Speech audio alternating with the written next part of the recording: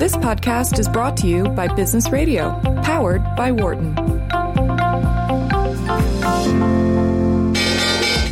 Welcome to our Behind the Markets podcast. I'm your host, Jeremy Schwartz. Alongside Wharton Finance Professor Jeremy Siegel, we tackle the latest market trends every week on Business Radio, powered by the Wharton School, SiriusXM, Channel 132. Our guest consists of experts like the world's leading authority on long-term economic growth, Bob Gordon. We will continue to see jobs created rather than destroyed. Former chair of the Federal Reserve, Janet Yellen. I don't think either of us ever expected that we would live through a financial crisis. Or even the head of the Digital India Foundation, Arvind Gupta. The reason that people are talking about India is massive digitization and financial inclusion that we have done over the last couple of years. Enjoy this week's show. Welcome to a special edition of our Behind the Markets podcast. I'm Jeremy Schwartz, Global Head of Research. I'm here joined in our studio with Gaurav Sinha, an Associate Director of Modern Alpha and Asset Allocation at WisdomTree. We have a great guest, Srinivas Thiruvadantai, the Director of Research at the Jerome Levy Forecasting Center, who's very active on Twitter at TSRIT3. Thanks for joining us on the program today. Thank you, Jeremy. Srinivas, you're sort of from India. Gaurav, you're from India. There's a lot going on in the economy, the election cycle. I want to talk a little bit about both of your thoughts on what's happening, the upcoming elections, and just the markets in general. But Srinivas, give us some of your background. Tell us a little bit about growing up in India. Yeah, so I grew up in India in the 70s. So back then, it was still it was not exactly socialist, but there were all kinds of shortages, whether it was for sugar, rice, everything. We had to stand in line. And the best thing is, if you to get a landline phone, it took 10 years. To get a scooter, it took 5 years. That's the kind of situation that was there. I had a fairly good upbringing, so I can't complain. But the average Indian's life was pretty miserable, and everybody had to stand in lines. Somehow, in 80s, all of these things vanished because India decided to open up its economy and do away with many of the socialist controls. Popularly, in the time when people see India as having actually opened up is 1991, the year they did away with a lot of the controls. But actually in the 80s itself, a lot of the controls were actually taken away. And so things started, there were many more consumer products that were available, and suddenly there were no shortages, and, widespread shortages were not there, and life started to improve. And in 1991, they, under pressure from IMF, because India was about to default but didn't default. India is one of the few countries that has never defaulted on its external borrowings. They finally did away with all controls on licensing for production and things like that. They just completely did away with it. And since then, it's been just a glorious 20-25 years of 6-7% growth. Gaurav, how did that experience compare with your experience? Right. So I'm from a small town in northern India, and I grew up in India in 80s, but India is a country that got independence in 1947, and when we talk of India, not many people realize that it is now of the size of United Kingdom. It's foreign, India is almost the same size as UK. It's larger than France. It's larger than Italy. It's larger than many traditional economies that we think of. So it's a pretty staggering achievement for a country like India, which has spent a good part of its independent journey as being a socialist country, or on the borderline of being a socialist country. And coming up from a time where people didn't have, they had to stand in lines and all kinds of examples that Shri gave, to a point where it is a real economic powerhouse. It's interesting that we are having this conversation right now because India is right now going through the largest democratic exercise in the world with almost 1 billion voters. So it is pretty amazing, in my opinion. This is not like a one-day election process. This is a long-term process. Multiple days. For a month. Yeah, it started on April 11th, and it will go on until May 19th, and the results would be declared on May 23rd. It's estimated to be an expense of $7 billion. That's the largest, most expensive election ever happened on this planet. There are going to be more than 1 million polling stations. There's a polling station in the mountains of Himalayas, which is 15,000 feet above sea level, for a sole hermit who meditates over there.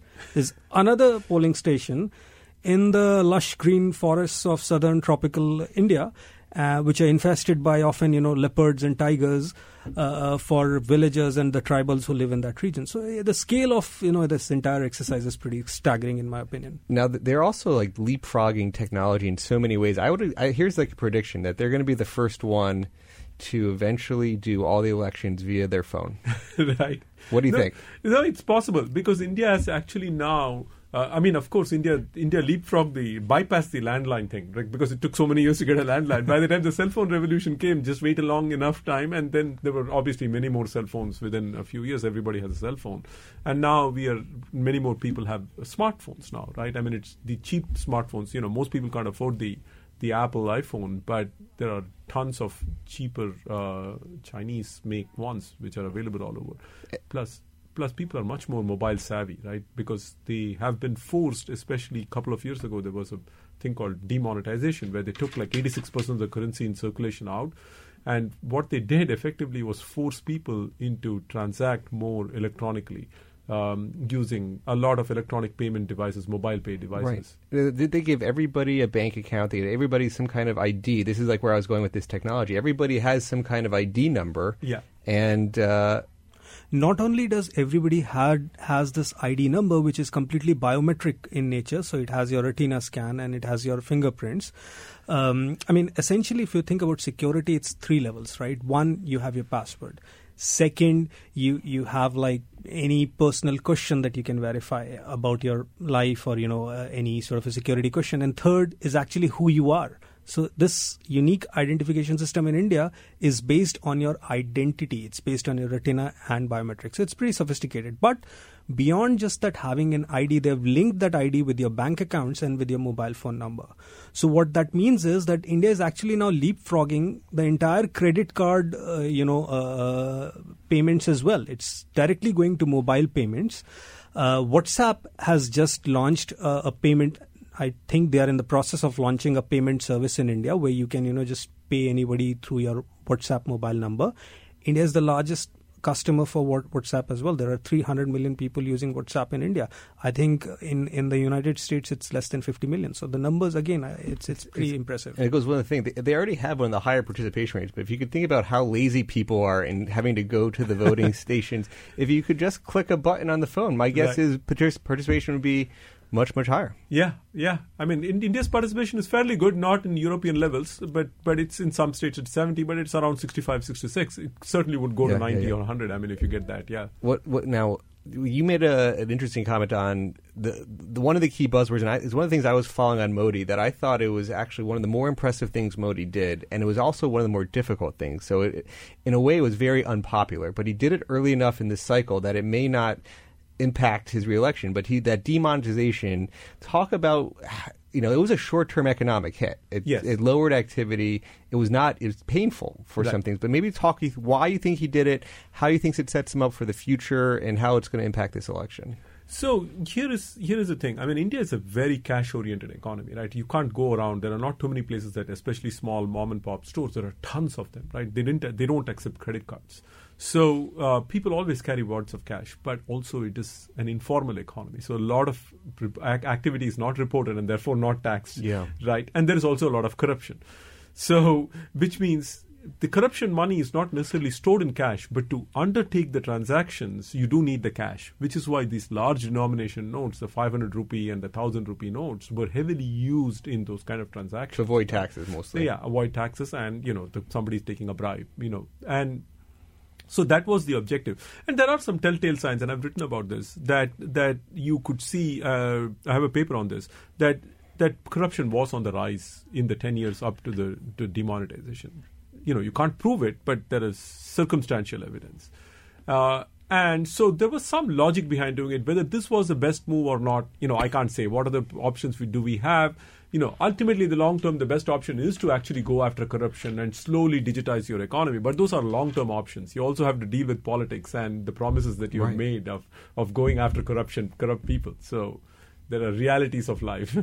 It's interesting. You would think getting to that digitization is the right long run thing in a lot of ways. Right. It will help them collect the taxes. Yes. You could say, what do people need the cash for? But besides for these quote unquote black market things, illegal activities, and so You could say that's why it was an interesting. It showed some savviness on not being afraid. And so, do you think now? If you're handicapping the election now, how do you think it's going to play out?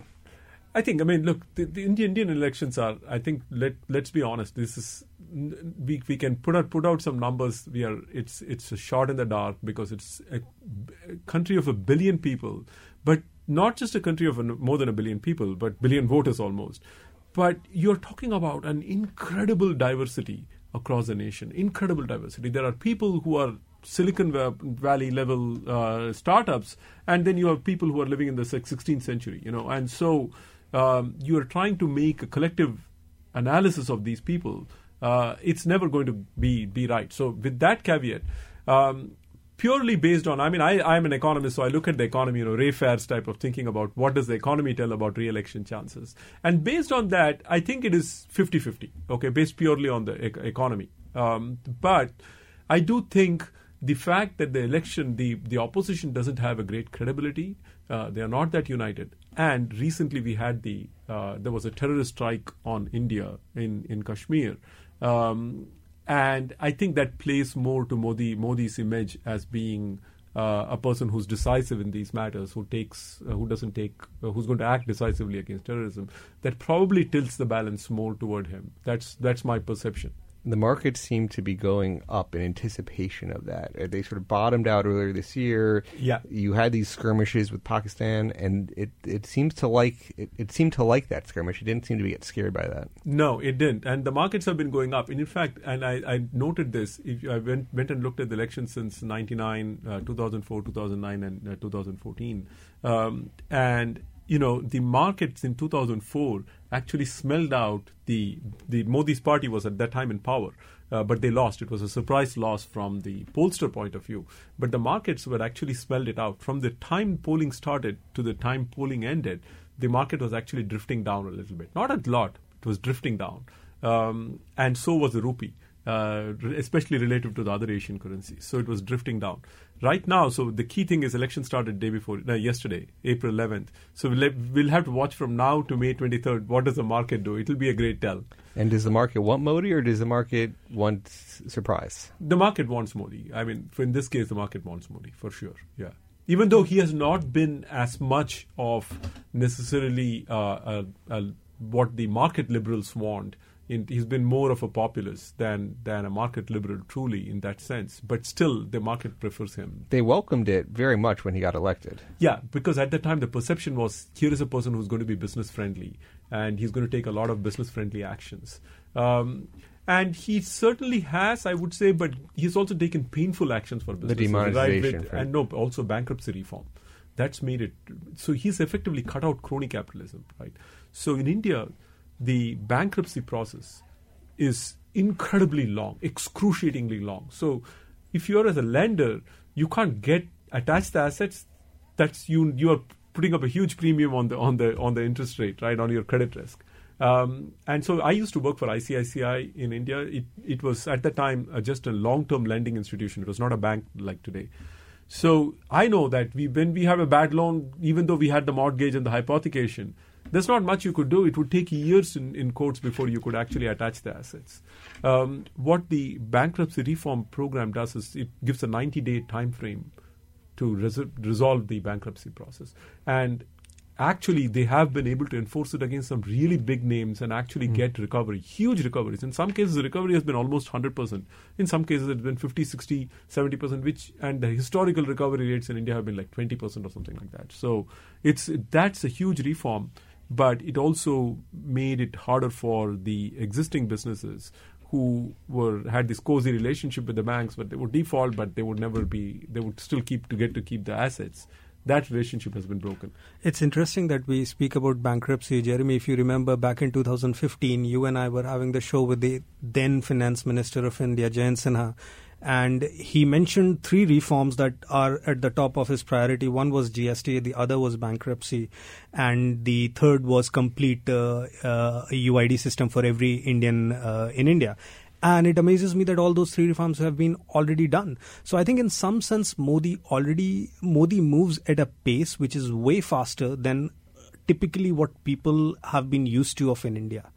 And it is also reflection. And this all ties back to demonetization and the airstrikes and what's going on in election. A lot depends on what the young voters want. The demographics in India are phenomenal. There are going to be more than 200 million young people, first-time voters in this election. And young voters do not want the socialist India. They want an India with a decisive leadership which can move fast, which can do things, and they are fed up of the system where you have to stand in line and they are hooked up with internet. They see what's going on in the world globally, and Modi knows that.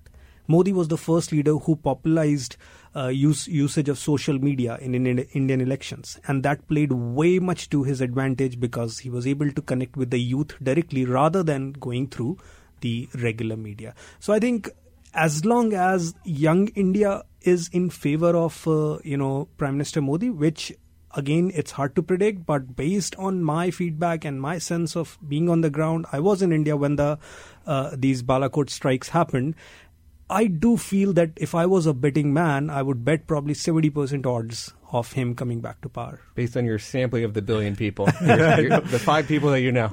No, that's true. India is like this elephant, right? I mean, the ancient Indian tale of an elephant and 6 blind men. You can take an anecdote to say, oh, Indians hate Modi, and you can take an anecdote and say, enough people saying I love Modi, So it's really tough. That's why I put the data to work, and my suspicion is he's going to win. But would you take, if he's giving you 70-30 odds there? Which are you going to take that bet? Which side are you taking, or is that the right? Is that the wrong odds? The right odds? I think they're good. They're about the right odds. Yeah. I mean, I think in terms of interval probabilities, because I'm a Keynesian, and Keynes had this very less known book called Treatise on Probabilities. It's actually a brilliant book. And where he had a completely different approach to probability theory, and he didn't like point estimates for probability. So he gave a range of probabilities. That's what he would call interval probability. But this also goes back to the debate that Nate Silver and what's his name, Nassim Taleb were having. Yeah. Anyway, so it's a separate digression. But I don't have a disagreement with the number he's putting. Okay. Yeah, but to also on this one, my own anecdote, I actually happened to be in India on the day demonetization happened. Okay, so and there was a huge amount of disruption because suddenly you had to change all your 1,005 rupee notes. You were standing in line in the bank. It took like half an hour or an hour depending on the place. So there was a little bit of disruption for sure. But I did ask around a few people, and one of the guys was who drove my cab back on the way to the airport, and he was telling me, he said, yeah, there's been a disruption, but he said, sir, it requires some guts to do that. That's what I said. That's what he said. It requires some guts to do that. Right. And he didn't say he was not angry. As long as, if you're not in that part doing the corruption, then you're happy. Yeah. I mean, it's painful in the short run, but you're looking at it, that's good. Well, Prime Minister Modi's political party won the biggest Indian state right after demonetization, and which they had never won in last 20 years or so. So, which is my home state. So essentially that shows that even though an average Indian was very unhappy, and not unhappy, but had a high degree of inconvenience with the decision, but broadly speaking, they were happy with the decision that, that the fat cats are actually being brought to book now. Now, and in 2013, you had the Fed raising rates. They were one of the fragile 5. They had fiscal deficits. They had, rupee depreciated by 25%. Yeah. And part of that's the tax collection, to the point on, hey, we're going to, some of this stuff, demonetizing is partly to get better taxes. Yeah. And the GST, though, you mentioned, is another thing, Gaurav, one of the things they were rolling out, which also was somewhat messy. But how do you think GST is going from that perspective? GST is also working well. I mean, see, again, India is this, you think that it's a huge country with a massive domestic market, but it's actually not, because it's a completely fragmented market. So you are going from Philadelphia to New York, you have to pay 10 taxes on the way. That's the whole problem. There is an interstate tax that comes in when you're crossing the state border. Then there will be a city tax on New York when you're going out. Just imagine, it's as if you're two separate countries, right? And what GST does is to do away with all that. It regularizes essentially it is interstate commerce, clause, and essentially it regularizes these things. And more important, by making everything electronic, it brings everything above board, so people can't escape the taxes. So if you look at the actual tax collection to GDP, it has started to improve quite sharply in the last 2-3 years since GST and demonetization. Right, and on GST, I have a personal anecdote as well. When GST was implemented, that was 2 days before my day of I was getting married. So half of and as you can imagine, like Indian weddings are a multiple day affair. So first few days, the taxes and the bills that we had to sign, there were 17 lines of taxes on the caterers and the all the bill payments that we're doing. And after GST, the next day of the wedding, everything was eased. So the problems were solved after the wedding. I know, and one of my problems is I got invited to the wedding with only 3 weeks, so I didn't get to go because it was a July 4th week. It was hard for me to get out there, but you're a world traveler, Jeremy. You missed something. Indian weddings are something. I think the two of you are going to take me on a trip to India at some point. I got to figure that out. But when you guys, we talked a little bit about just the dynamics of this election. Is there a surprise party that you're looking at as who can be the sort of curveball that we should? I mean, we're all talking about Modi, and that's all we're talking about. Who else should we be keeping our eyes on? I mean, the main opposition party is Congress, which historically has led the country most of the time. And so the question is, can Congress pull something out of the rabbit out of the hat? And one of the things that they did was they announced something like a basic income guarantee. In the Indian context, is actually what they've announced is quite significant. So the question is, is it fiscally possible? And the other thing is, do they have the credibility? A lot of people, if you interview them, what they are saying is, no, we don't believe that we will ever see the money, because the Congress is synonymous with corruption. And the question is this money ever going to come to us? And that's part of the problem with that. And the other thing is, the middle classes are going to be really opposed to it because they feel like, okay, so we are giving a lot of freebies to other people. And there is always a fear that most of the tax burden is going to fall on them because middle class find it most hardest to evade taxes because most of their income is salary, which is hard to evade. So those are the things that's hard for the Congress, but they could always pull something out because it was a major program and did create some traction. Whether it actually translates into votes, we will know on counting day. And now taking even a step higher from the election to the markets and the economy, how are you thinking about? I mean, India is not the quote unquote cheapest market around the world, but and for an emerging market, it tends to be viewed as a higher growth. It's not tied to it's not described as being the most globally. It's more sort of local consumption. But how do you think about where they are from a valuation and an economic growth perspective? So, you want to go? No, you go. So from a valuation perspective, it looks really, really expensive. And the problem is India never ever gets really cheap, except for very rare occasions like in 2008 or 2009. At the very bottom, it got relatively cheap. And there are some other one other occasion, but you really have to wait, and you don't know whether you're able to ever be able to get back in. On the other hand, if you look at the last 20-25 years, India is probably the best performing emerging market. And the other thing with India is it is a little bit uncorrelated, even though in the short term, financially it is very correlated. But if you look at periods where the dollar is appreciating, which is when EMs tend to do poorly, India actually outperforms other EMs. So you have actually better protection in that sense. So if you look at the period from 2014 to 16 when EMs were struggling, 2014 to early 2016 when EMs were struggling, India outperformed during that period. So what I have seen is when dollar is going up, India tends to outperform the other EMs. And is that because their business profile tends to be more export, or some of the technology, the large caps sort of becomes more competitive on a dollar basis? And that is part of the answer. I think there are threefold answer. Your answer is very good. I mean, the India's exports are more dollar dependent in that sense, but they're also much more stable. They are not the cyclical third The number two thing is India doesn't have actually that much of a dollar liability exposure. There is some corporate debt, but even that it's not that significant.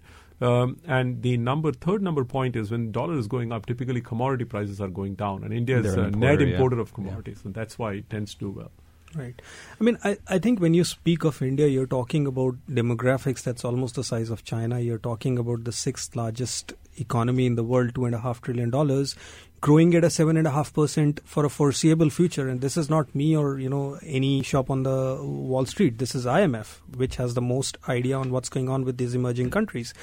So a little while I was looking into, large cap companies versus small cap companies across all countries in EM. And what you see is that maximum amount of large cap companies as a percentage have grown their book value in last 5 years reside in India. And the maximum amount of small cap companies that have generated profits again reside in India, not in China or in other EM countries. And it's pretty intuitive actually. When economies grow at 7.5%, you as a company don't have to do anything out of the ordinary to, make your bottom line grow. As long as you're running your shop effectively, you would have enough tailwinds to just piggyback on those tailwinds and enjoy the growth of the overall economy.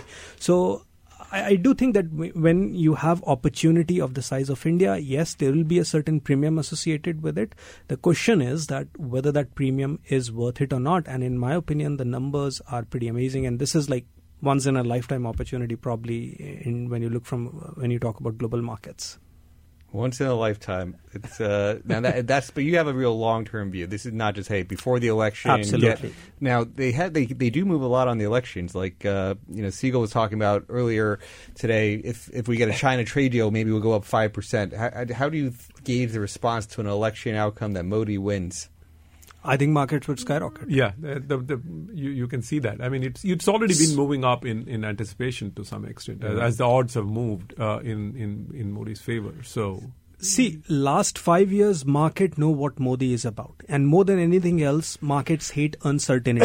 With a new leader, they would not know what would be their, whether they would continue on the same sort of trajectory or they will have like a different approach to the economy. Most likely they'll be somewhere in between. But there'll be an element of uncertainty. That doesn't mean India becomes a bad investment from a medium to long-term perspective. Again, any sort of a market correction, in my opinion, creates a good entry point into Indian markets.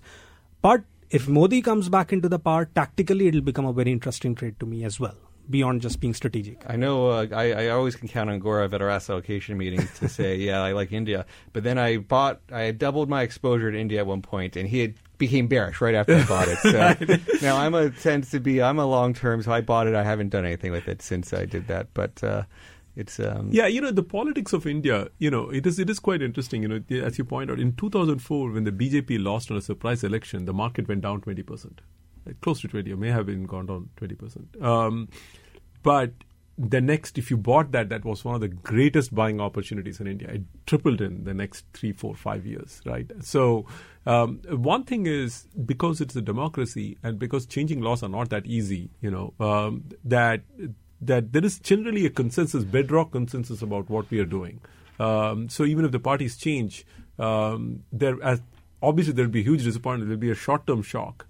But from a long-term investor's point of view, actually, if that happens, it will be a great buying opportunity in that sense. Any sectors or anything of the tactical variety, things that you think are good things you'd avoid there in India? I would say that any sector that has exposure to consumers in India, because consumption is the rock-solid foundation of India's economy, which is very different from being China. For decades, people have been talking about why China should be more inward-focused and export-oriented economy. India is already there. About 55% of India's GDP is all consumption. So sectors such as private financials, which have a lot of retail loans on their loan books, consumer sectors, of course, but consumer sectors are a tad bit expensive if you are worried about valuations. So I think private financials, ex-state-owned companies that where state ownership is not substantial, other companies and the sectors, in my opinion, that I would be my top picks. Yeah, and I will also start looking at small caps and mid caps, which have not performed as well as the large caps. They've had a long period of underperformance, really long period. And part of the reason is domestic credit growth has been really tight. Now, partly because the banking sector has its own problems, plus the government was trying to clamp down on inflation. But once the election's out of the way, credit is already picking up, and you will see banks' health is also improving because they've recovered many of the bad loans, and the government is also recapitalizing them. So you will start credit to start to pick up, and so the domestic sectors will tend to perform better, which is where the small caps and the mid caps are much more domestically oriented. So you will start to see better performance out of them. This has been great. Srinivas, this is our first time getting to know each other, but it's been a great conversation. Gaurav, always a pleasure talking India. And it's going to be a very fascinating election coming up. It's great to get to know you, and I'm sure we'll have you back on to talk again. Thank you, Jeremy, and thank you, Gaurav. It was very Sri. nice talking to you. Thanks for listening to the Behind the Markets podcast. If you want to learn more about WisdomTree, visit wisdomtree.com. You can also follow me on Twitter @JeremyD.Schwartz. I'd like to thank Patty Hall for producing our live program on SiriusXM channel 132 and our podcast producer, Daniel Bruno. Join us next week for another edition of the show. For more insight from Business Radio, please visit businessradio.wharton.upenn.edu.